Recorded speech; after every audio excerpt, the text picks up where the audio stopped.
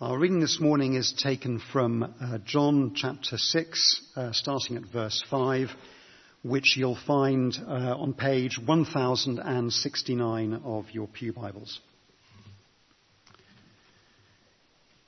When Jesus looked up and saw a great crowd coming toward him, he said to Philip, "Where shall we buy bread for these people to eat?" He asked this only to test him, for he already had in mind what he was going to do. Philip answered him, "It would take more than half a year's wages to buy enough bread for each one to have a bite." Another of his disciples, Andrew, Simon Peter's brother, spoke up. "Here's a boy with 5 small barley loaves and 2 small fish. But how far will they go among so many?" Jesus said, "Have the people sit down." There was plenty of grass in that place, and they sat down. About 5,000 men were there. Jesus then took the loaves, gave thanks, and distributed to those who were seated as much as they wanted. He did the same with the fish. When they had all had enough to eat, he said to the disciples, "Gather the pieces that are left over. Let nothing be wasted." So they gathered them and filled 12 baskets with the pieces of the 5 barley loaves left over by those who had eaten. After the people saw the sign Jesus performed, they began to say, "Surely this is the prophet who is to come into the world." Jesus, knowing that they intended to come and make him king by force, withdrew again to a mountain by himself. This is the word of the Lord.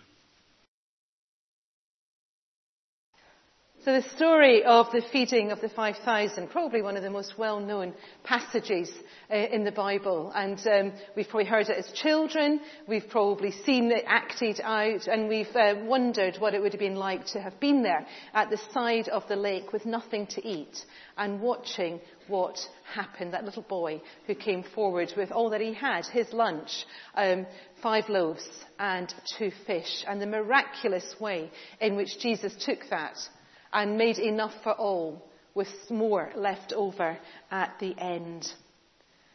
As Kia said, this is the end of our series on being generous, and we've been thinking about how God is a generous God.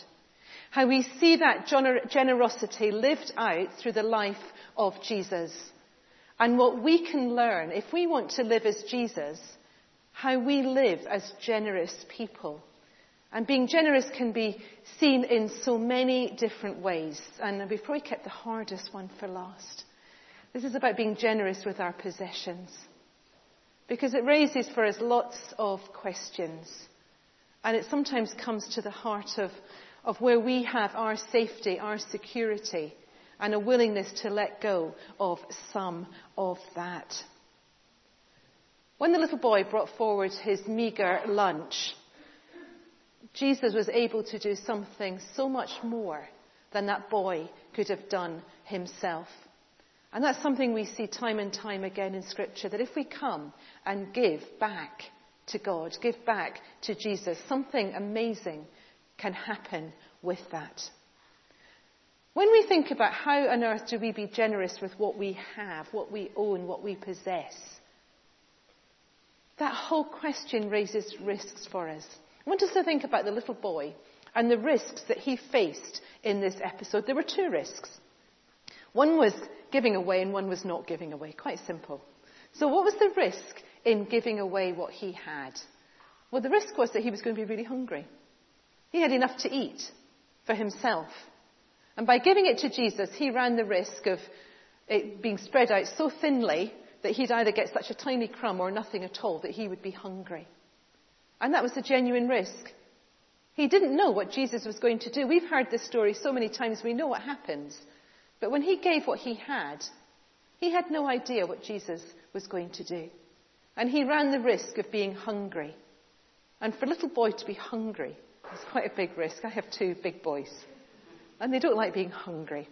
So for a little boy to give over all that he had for his lunch was really risky. But there was a risk in the other way. There was a risk that if he hadn't given over what he had, he would have missed out on being part of this amazing miracle that Jesus was going to do. The risk of not giving what he had was not seeing what was possible with Jesus and not being part of that. Imagine how that little boy must have felt as he sat there watching what happened.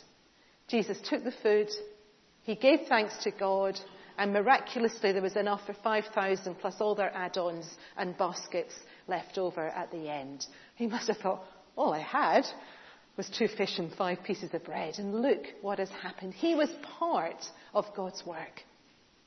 And the risk of not being generous with our possessions is that we can miss out on being part of God's work. And that's a challenge. That is such a challenge. Risks on both sides. Where do we go? The risk of being generous and running the risk of not having enough for ourselves compared to not being generous, not giving away, and missing out on what Jesus might do with what we have. Where do we go? And I think every one of us as Christians faces that time and time again if we want to ponder this. If we really want to be serious about being generous, and this is something that's going to challenge us a lot of the time. We can't ignore it because we make choices every day with what we have. What do we have in this Western world? What do we have in Surrey, in our communities? We have money. We have homes, we have cars, we have all the things inside our house, our tools, our appliances, our clothes. We have food, we have the ability to prepare meals. We have so much. And this calling to be generous with what we have is hugely challenging. What does it mean for us to be generous with our possessions? How do we share what we have? What might Jesus do if we share what we have? Who do we help? When you've seen so many things on television with demands on our money, or you get so many letters through the post, who on earth do you help? Because they're all worthy causes. How do we help? Is this the best way of helping? When we see somebody begging in the street, what is the best way of responding to that? These are all questions we know, we wrestle with, we deal with in this question for us about what does it mean to live generous lives and sharing the possessions that we have. And they are really, really hard questions.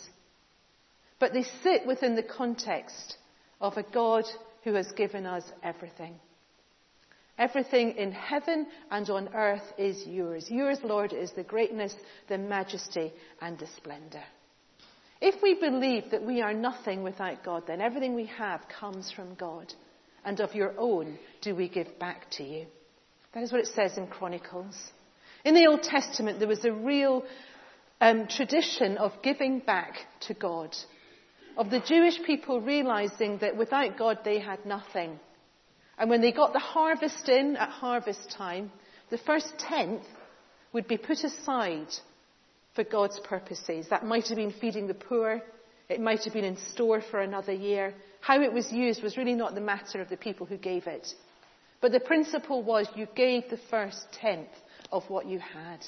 And that was a principle that carried on throughout the Old Testament.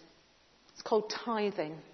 And you might have heard of tithe barns in England, where the same principle happened in medieval times. The harvest was brought in, and the first tenth of the harvest was put into storage to be there as a resource for sharing, to give that first back, because we have been so blessed with what we have been given. And that whole sense of tithing is a word that we often use in church. Giving 10% of what we have away. And it can help us. It can be a little bit problematic as well, because what does 10% of my possessions mean? Is it my money after I've been taxed, after I've paid my mortgage? We can wrestle with all these questions. But there is a Christian principle of tithing. And whether it's 10% or whether it's a different amount, at the root of that, what we say is that we recognize that God is generous. and has allowed us to have what we have. And in response to God, and in response to knowing that we are so blessed, we want to give back.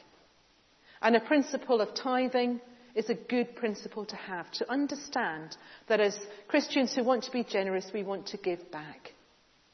And that helps us along that way. It doesn't take away the questions, because where do we give that money? Do we give it all to the church? Do we give it to charities? Do we split it? Do we give none to the church? All sorts of questions. That if we're part of this church family, I hope we're wrestling with some of these questions. But how do we share our possessions? I might think I've done my job by working out my tithe, sorting out my giving, making sure it comes out at the beginning of the month rather than at the end of the month, because if I wait till the end of the month, there might not be much left. All strong principles that I can live my life by, but I still have questions. How do I share what I have? What's the point of everybody having hedge trimmers if we could share them? Why do we have to always have the next best phone? I don't have such a problem with that as my boys do. But the questions that we tussle with day after day, because we have much, we have more choices in life. And I can become complacent. I can think, well, I've sorted out my giving, so therefore I can do whatever I like with whatever else is left. But I'm not sure that's what God is saying. I think what God is saying, be generous with what you have. Be generous with your home. Be generous with your food. A neighbour might be really ill, and taking in a meal is offering generosity, giving of what we have so that somebody else can be blessed. Giving that extra when a charity call comes in. I'm actually saying, well, I have tithed, but actually there's this particular thing going on.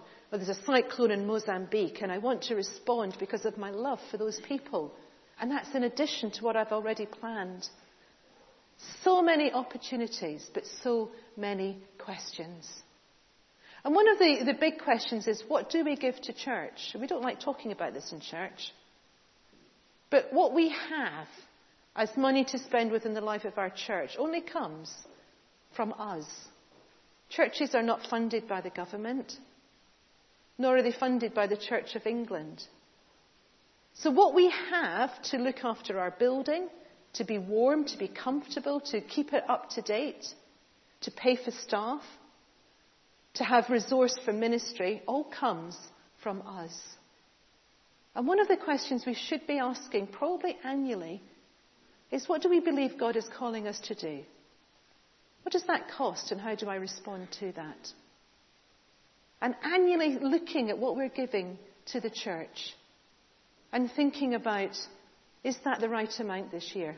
Some years it might have to be less. Some years it should be more. Sometimes it will be more sacrificial than other times because there's a real need and we want to do something specific that we feel God is calling us to do. There's an advert on at the moment. It's a bank. I think it's Lloyds Bank.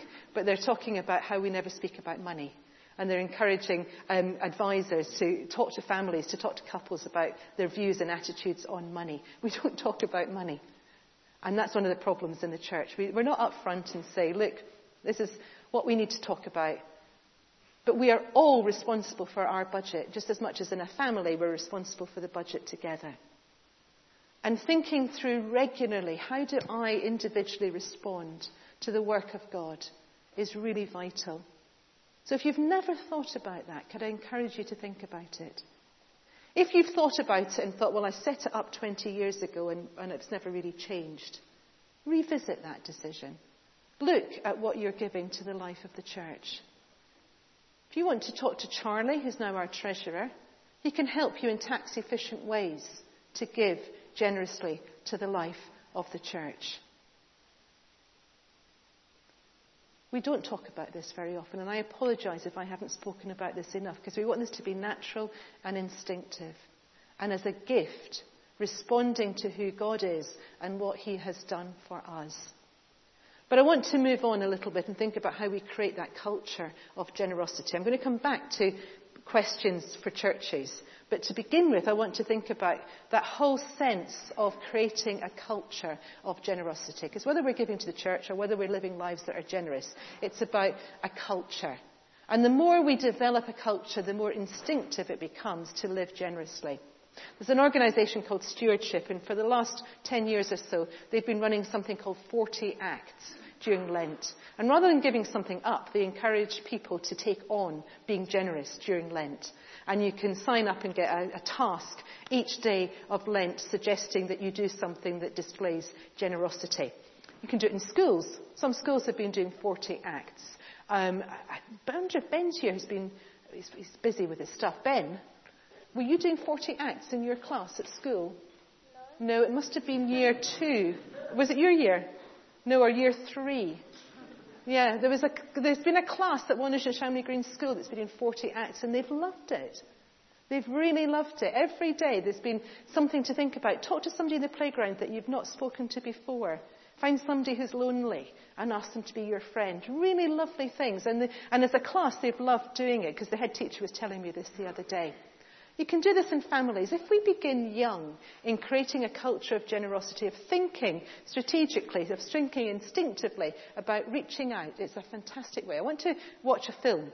This is a family called the March Family. And they took this task on during Lent a few years ago, and this is how they found it. Thank you.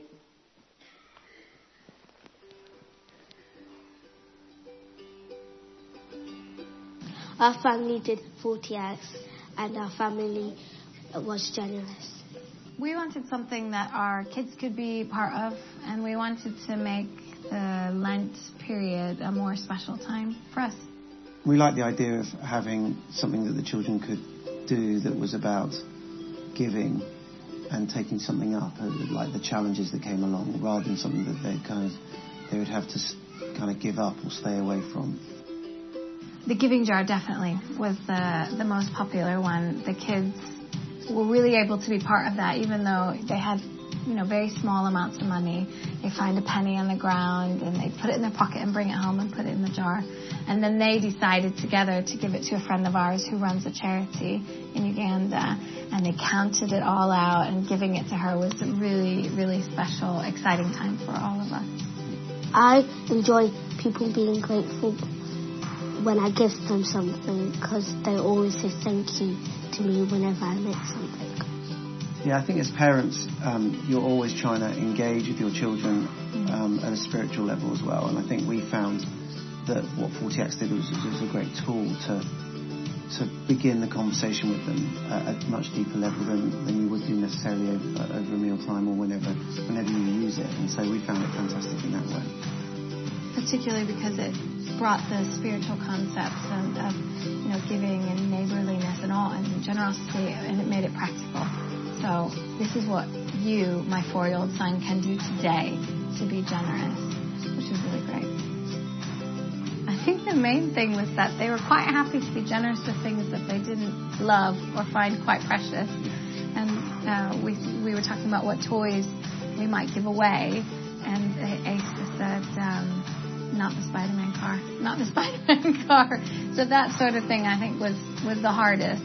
Learning about being precious, being generous, even when it hurts a little bit or it's costly. Okay, so which toys shall we give away? Which toys? Okay. Yeah, we would definitely recommend 40 Acts to other people, other families particularly. And particularly because you can engage with it as much or as little as you want, depending on the size of your family, depending on how old they are. So this is kind of the perfect tool, and we definitely encourage our friends. And we had other friends that joined us in that as we did the giving ourselves.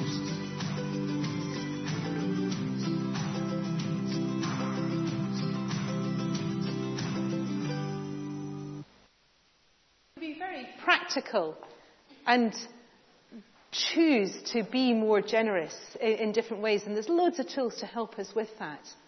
The tool doesn't matter.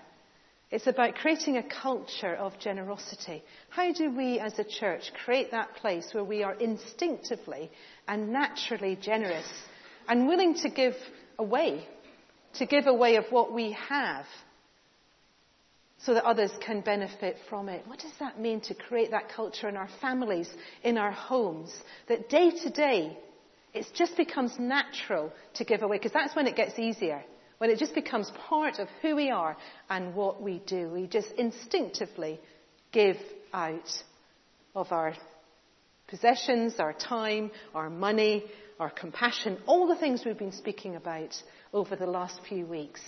I long for us to develop that culture where we're just naturally and instinctively generous. So tools like 40 Acts are really good. And if you haven't done that this Lent, they run it through Advent, they can do it again next Lent. You could download it and do it for 40 days after Easter. There's no reason why it has to be in Lent. But I realise that even just getting that email in and prompting me to think, oh my goodness, yes, that's a way I could be generous, is a bit of a discipline. We have to start with a discipline before it becomes a habit. How do we develop our habits of generosity? But as we do that, as we become a place that's naturally and instinctively generous, we do have some hard questions to ask. And as a church family, I think we should be asking. And one of the hardest questions for us is how much do we give away of what we receive? And we have always, or for a very long time, for a number of years, of what we receive here as a church, we give away 10% to our mission partners. And that's a really straightforward thing to do. At PCC, we've had some quite long discussions about, is 10% the right amount? Should it be more? And of course, the 10% is impacted by how much the total giving is. Because 10% of a small amount of giving will be less than 10% of a large amount of giving. But is it right that we give 10% away? Should it be more? That's our starting point. We also respond at various points through the year. When a mission partner visits, when someone's involved in doing a sleep out or whatever, and we respond in that way as well. And that's, again, really important. But sometimes there are risks in a church to give away more than they're comfortable with. And that can be a real challenge. I've got another film. And this struck a bond with me, because this is a lady called Jean in Scotland. And she speaks about the jumble sale. And when I was a little girl growing up, my father was ordained. And he really struggled with churches that relied on jumble sales for their giving. And we always had one, and he was always battling, saying, we shouldn't rely on jumble sales for what we need to live as a church. And this is a story of a church that struggled with this very same thing. So let's watch and see what happened to them and the risks that they had to take. So this is Jean. Thank you. Every year the church would have their jumble sale, a huge event for the church because all age groups were involved, from the youngest children through to brownies, guides, boys brigade, older people, very, very elderly people. It was a massive event and a huge fellowship event of people gathering together for this jumble sale. And it also became a general big village event where everyone looked forward to it year by year. It was quite important that the funds raised from the church, or had been considered by all the people, that it was really important that this money should be raised to make sure that there was always enough. We came to rely on that money, although we enjoyed the event too. But it was also something that was felt to be extremely important, that should be there to cover anything that would be unseen or untoward.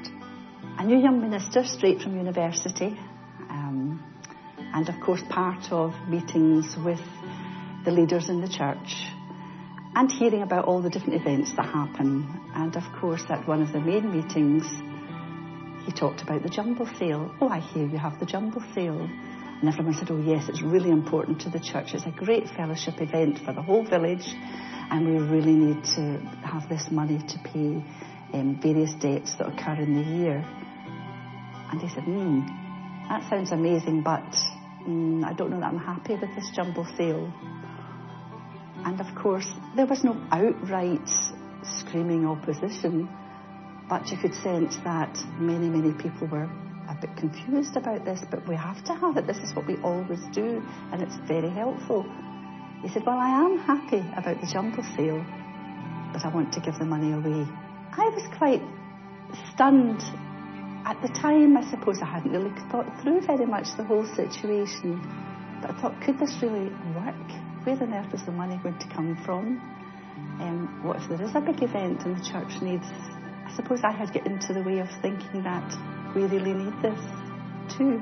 Amazingly, the money was just given away. At that time, several £1,000s, which 25 years ago, to maybe make £3,000 or £4,000 from a jumble sale seemed a lot of money. And to give it away to Christian charities, Christian events, youth work, mission events, people just thought, But bit by bit, it just seemed so amazing. More money kept coming in the offerings and various other places. I can't even see where the places were. I wasn't on the leadership group at the time, but the money just kept coming. It was a real boost and a lift for my faith, and I think lots of people's faiths. So even though we learnt that from 25 years ago, there are still the same lessons to be learned today. When we're in that same place of wanting to hold on, we still have to let go and let God do it. It's amazing.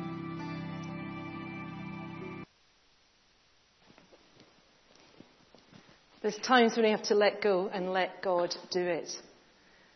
We started with a story of a little boy who brought what he had and God did something amazing with it.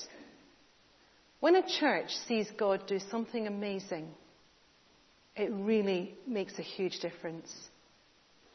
When we need to take a risk, or when we do take a risk and we see God do something phenomenal with that, it builds faith and it builds community. Paul and I were really fortunate to be part of a church in Edinburgh before we were married and as we were married. And it was a new church, it was a church plant, and it didn't have much money at all. And the building needed massive amount of work doing to it. And it was largely a student and young adult population who didn't have very much money. And the vicar there really believed that we needed to raise money both for the building, but to match that with giving money away. And we had 2 gift days a year, one for ourselves and one to give away. And the giving away was a really risky thing because there was so much needed to be done. But we had half nights of prayer before the gift days. And, we were there 4 or 5 years. And the amount that came in on each occasion was beyond our wildest dreams. If you'd worked out what everybody could have afforded, this was far more than that. And seeing God do something amazing, I loved it. And you wanted to take the risk. You wanted to give more than you could afford. Because actually God honoured that and did something amazing with that. And when a church lives on the edge like that, God can come in and do amazing things. Now the odds are quite high because actually we're very, very comfortable here. And what is God saying? Is he saying give more away? Don't have enough for the salary bills. And trust and see what happens. I don't know what he is saying. But what I do know God is saying is that I am a generous God. And who I am in my very DNA is to pour out everything. Jesus poured out everything. And we'll be following his journey that led him to the cross. So much did he pour out. And we are his disciples, we are his followers. We are learning to be like him. And part of that journey is for us not to hold hands like this, but to hold hands like that. To be sensible and to use common sense. But to be willing to let go and to release so that God can do amazing things. That might be us giving more to Viva in Africa, where they can see more girls coming to education who wouldn't otherwise be educated. It might be giving away to other churches who are relying on jumble sales because they haven't got enough. I don't know. The tools don't matter. The culture is what matters. Are we a church that says we long to be generous in what we give, in what we give as individuals, to wherever that is, in how we live instinctively with our homes, with our possessions, with our cars, with our money, and then as a church family? What is God asking of us to live generously? Do come and talk to me if there's anything you want to talk about. Do get in touch with Charlie if you want to revisit your giving to the church. But pray. Pray and ask God, what are you asking of me? What are you saying to me today? Spring is a good time to review our lifestyles. Heading up to Easter, wouldn't that be wonderful to think we've done a little bit of a spring clean of our lives? And on Easter Day, part of our commitment might be, this is what I'm going to do as a result of all that we have heard over Lent. Amen.